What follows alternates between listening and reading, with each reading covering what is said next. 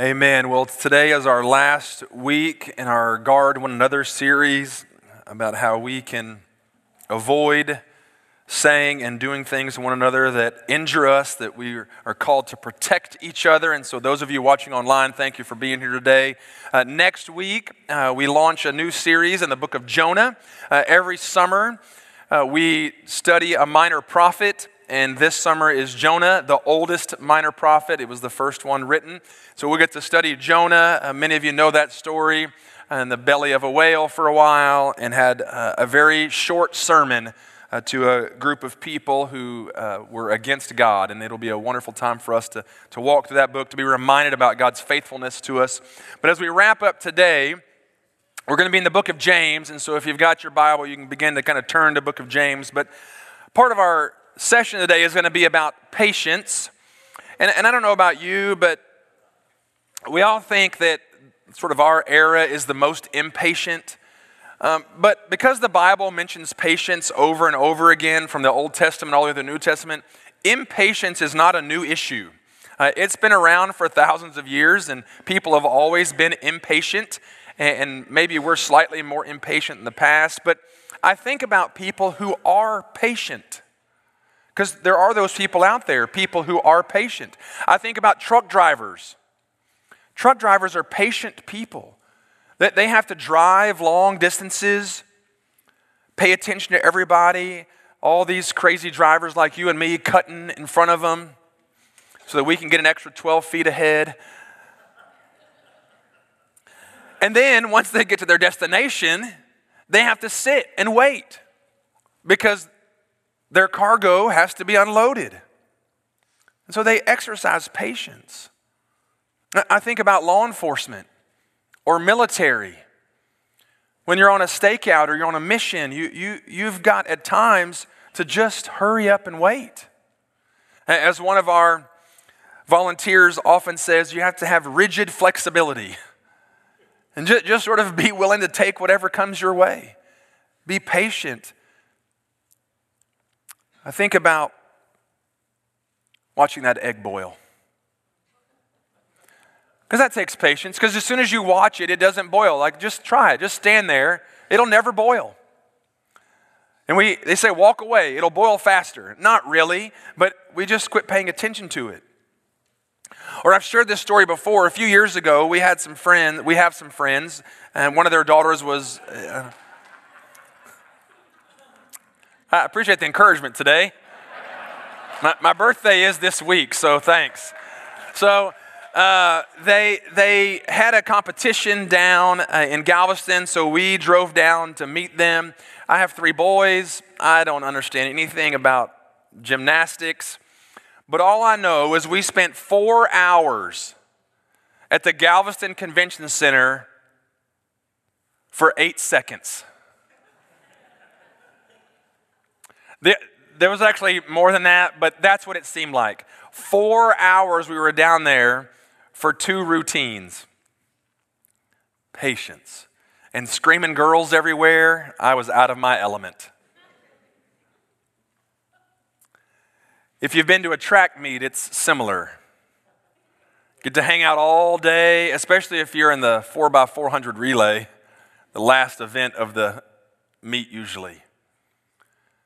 But if your child is in the high jump or the long jump, you're sitting around for 3 seconds.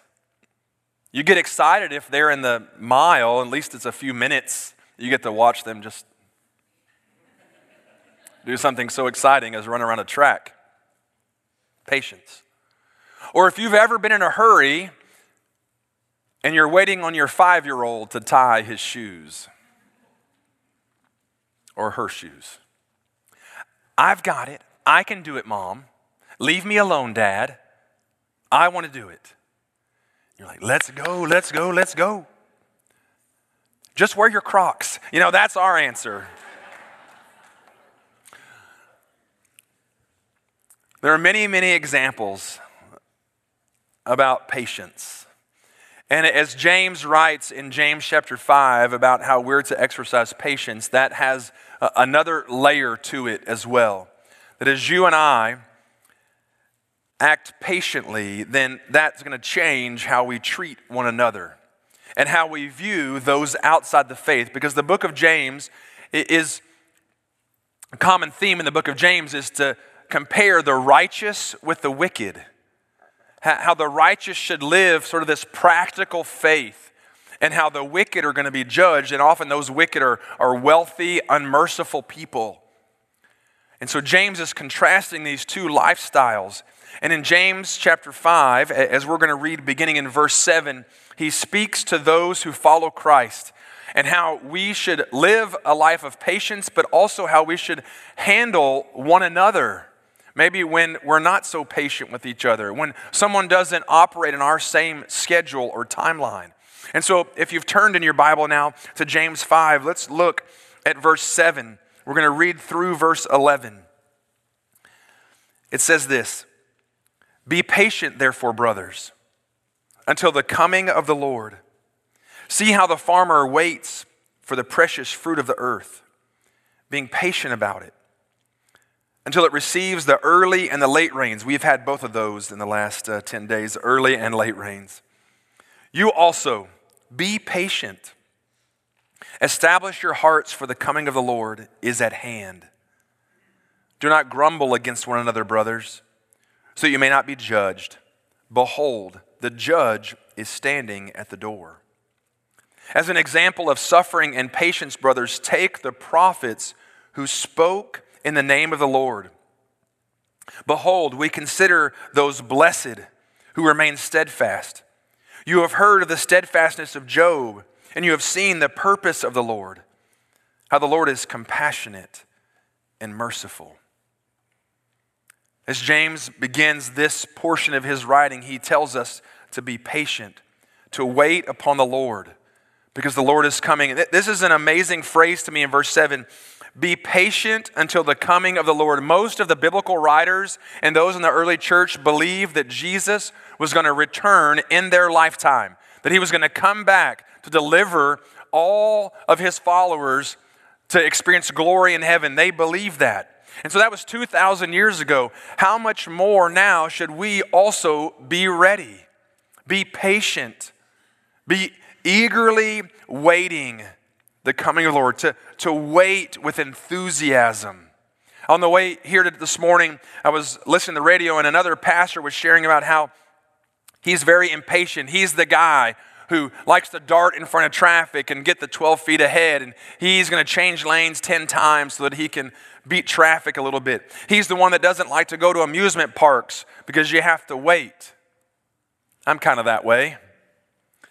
Living in Orlando will spoil you from wanting to wait in line, because if it was more than a 15-minute wait, forget it. We'll come back some other time. I don't have to cram my entire vacation and ride every ride in these few weeks. I can just come back on Thursday. It'll be great. But have you ever waited for something like a ride or an album release in the old days, or a concert, or these days maybe a baseball game for high school, where you were eagerly patient? You were excited about what was coming, and you were willing to wait because you knew what was coming. There was a hope that you had. There was something that you knew was going to be amazing and unreal, and so you waited without complaint. You would stand there forever if you had to. That's the idea. To wait with an eagerness. To know that something wonderful is going to arrive. The coming of the Lord. That Christ will return to wipe away our struggle and our heartache for those that follow him.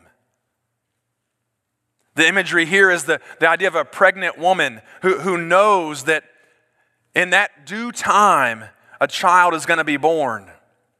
And some of you ladies that have been pregnant, especially in Texas summer, you eagerly wait for that day to come, for that child to be born. You know he or she is coming. And so you wait patiently. You wait eagerly. There's a designated time for the Lord to come. Only he knows And in that moment, he'll deliver righteousness and judgment to the world. And our task, our calling, is to put aside the evil of the day and hold true to our faith and our hope in him. Because when you and I stand firm in our faith, it gives us the strength to navigate the weight. When we stand firm in our faith, we can navigate the in-between time. We can navigate the wait. Because you know who else is waiting for Christ's return? God himself. God is waiting for that moment when he'll deliver his people. Now he waits outside of time and space, but he too, for that right moment, to deliver his people. And as you and I wait, the concept here, the idea here, is to stand firm, to establish our footing. It's the same word, be patient, when we have the fruit of the Spirit, love, joy, peace, patient. It means to establish your footing, to be firm in your footing, to be able to withstand the weight, not the W-E-I-G-H-T for some of us, but for the W-A-I-T. I'm going to establish my footing so that whenever the things of this world, my circumstances come, I am strong in my faith. I'm established. I'm not going to slip. I'm not going to fold. I'm not going to bend.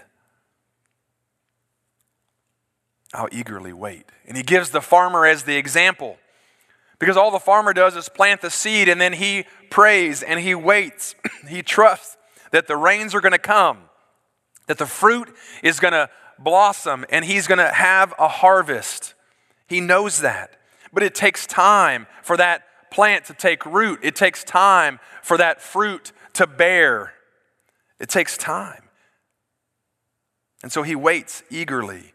He waits patiently. He waits. That's his calling, is to wait. Not to worry, not to get frustrated, but to be patient. And so be patient. Establish your heart and your mind and your footing in the strength of Christ. Strengthen your heart. You may trust in his grace and his mercy and his compassion, as James says later. Because as you and I wait patiently, as we establish our footing, we separate ourselves from what the world does, from the wickedness of the world is. And earlier in the chapter in James 5:5, if you look just a couple of verses, he talks about the wicked. Remember, there's a comparison between how the wicked act and how the righteous act. The righteous are patient. The wicked, what do? You have lived on the earth in luxury and self-indulgence. They don't wait for anything. They just indulge. You have fattened your heart in the day of slaughter. Oh, hey. Go do your best. You have fattened your heart in the day of slaughter. That's like a cool, that's like a crazy cut down. You have fattened your heart. I don't know how many of you pay attention to hearts. Like you look at hearts all the time. I don't know how many heart surgeons we have in our midst. I tried to find some real live hearts that were full of fat, and they're pretty gross. But I want you to look at the difference between a healthy heart and a fattened heart. So this is obviously, a hand-drawn thing because the real thing is gross. But that's what James is talking about here. The one who has the healthy heart, the one who is patient, the one who doesn't indulge themselves, the one who has compassion and mercy on others, the one who is steadfast in the Lord is healthy. The one who self-indulges, fat engulfs their heart. It kills them. It destroys them. And so as you think about the strength of your own heart, not your physical heart, but your spiritual heart, maybe your physical heart too. What is your life consumed with? Is it consumed with self-centeredness and envy? Is it consumed with impatience and greed and my way? Or is it characterized by patience and mercy? That's the difference between those who eagerly wait the coming of the Lord and those who seek self-indulgence. And so as we think about our patience in life, there's a sense in which that carries over to our relationships with one another. And so as he shares with this, be patient, establish your hearts, establish your footing, for the coming of the Lord is at hand. Do not grumble against one another, brothers, so that you may not be judged. Do not grumble. That means don't grumble, don't complain, don't groan, don't...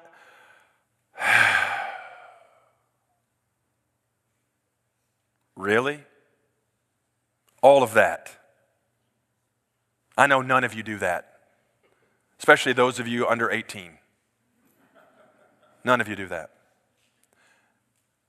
Nor any of you over 18. You don't do that either. Don't grumble. If you and I, as followers of Christ, want to endure well, if we want to eagerly wait for the coming of the Lord and be able to withstand the struggle and the challenge and the difficulty that we face in life, we can't grumble against one another. We have to do it together. We have to endure together. That's why we have the church. That's why we have the family of faith. That's why we have one another, so that we can guard one another against the struggles and the challenges and the difficulties of this world. We do it together. Christianity is not designed to be in isolation or a solo endeavor. Christianity is not about solitude. Sometimes we think that I'd be better off if everyone would just leave me alone. No. You need the person sitting in front of you and behind you and next to you. Those of you on the floor need the balcony. You balcony folks, you need the floor online. You need us and we need you.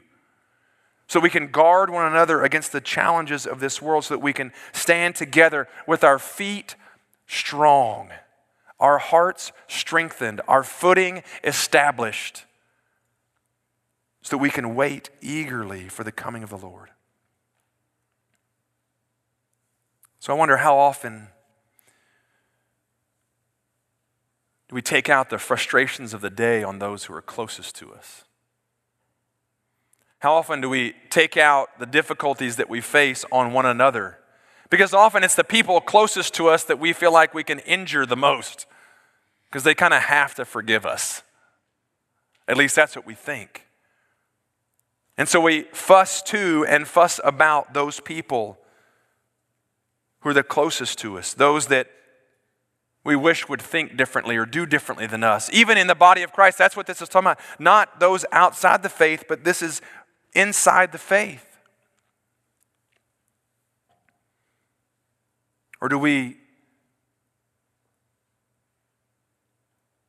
bear one another's burdens? Do we hold fast to one another? Do we pray for one another? Do we encourage one another? Do we lift one another up? Do we forbear with one another, which means to kind of take on your issue? I'll take it on. The easy thing for us to do is grumble and complain about how they're not doing it right, how they're not thinking right, how we have a better way. How if they would just tell their kids to do this, or if their kids would just tell the parents to do this, all would be fine. And we don't guard one another. Grumbling about each other and grumbling to each other doesn't solve anything. Because what happens? Do not grumble against one another, so that you may not be judged. Behold, the judge is standing at the door. Does anybody have a Ring doorbell? Any Ring doorbell owners? Good, yeah. Like, if the judge was at the door, you would know it. Because it's going to beep on your phone and you're going to see, oh, there's Jesus right there at the front door. I wonder what he wants today. Most of us don't think like that. Most of us don't think that when we grumble, complain, when we argue, when we fall prey to what the world says is okay, and we miss out on the calling that God has for us, we don't think, oh, well, there's a consequence to that. The Lord is paying attention to how I act. The Lord is paying attention to what I say about the people that I call brother or sister in Christ. And I don't want to experience judgment because of how I speak to or about you. So let me remind you that refusing to grumble about your friends in the faith will strengthen your faith. Refusing to do that will make you a stronger believer, and it will make the others around you stronger because they'll take your example of refusing to dive into what the world says is okay. Because when you and I begin to criticize, we begin to judge, we begin to complain, we are in danger of judgment. Similar to what Jesus said in Matthew, judge not, lest you be judged. The judge is standing at the door, so may we communicate to our friends, to our family of faith in a way that brings honor to them, that protects them, that guards them, that shows them a better way. Help us do that. And if we need reminding about who else might have done that, we'll consider the prophets. If we need some help in being patient with one another so that we don't grumble, if we need help in eagerly waiting and enduring maybe some difficult times with a fellow believer, may we look to the prophets to experience and to understand what patience is about. Can you imagine? I'm sure some of you can because some of you are teachers. Can you imagine saying the same thing over and over and over again for years and no one listening? I know what that feels like. This half of the room got it. That's the prophets. They had a message that never changed about the holiness and the righteousness of God, about the judgment that was coming on the people of Israel if they didn't change their way, or on another nation, see Jonah, if they didn't change their way, and no one wanted to pay attention. But they kept at it. They stayed the course. And if they're not a good enough example, then our good friend Job, his steadfastness. If you know the story of Job, you know that Job lost everything. He lost his family, he lost his wealth, he lost his health, he lost it all. And Job was frustrated, and he had some friends who were pretty sorry. They just wanted him to kill himself and just be done with it. His wife wasn't much better. Everything about his life was in ruins. Job wasn't happy about it. He went to God about it a number of times. Over and over and over again, he went to God about it. He was frustrated, but he remained steadfast. He held tight. He established his footing and never let his footing go, and God honored him.